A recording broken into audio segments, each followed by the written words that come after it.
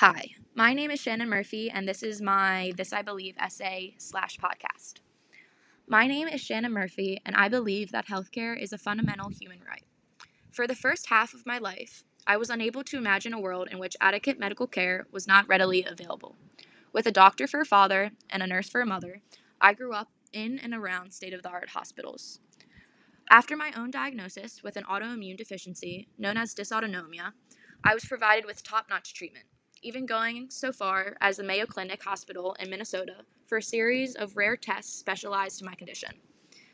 In the beginning stages of my diagnosis, I truly thought that all of the needles, surgeries, blood tests, and prolonged hospital stays were the worst thing to ever happen to me. But then, after joining the international medical nonprofit organization Operation Smile as a student volunteer, I realized the worst fate would have been to go without treatment at all.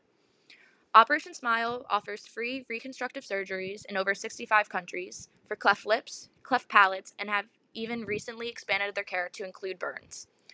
When I had the opportunity to accompany a troop of volunteers on a mission to Panama, I realized that I took for granted the most crucial aspect of my medical care part: accessibility.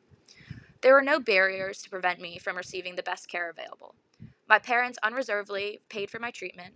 Transportation was never in question because my family owns 2 cars. And best of all, I never had to face the hospital alone,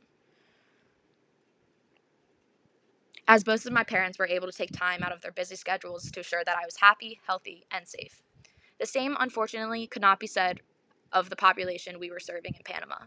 Hundreds upon hundreds of patients traveled across the nation by bus, train, old-fashioned wagons, and even by foot, hoping that either they or their child would be a lucky recipient of the world-class medical care.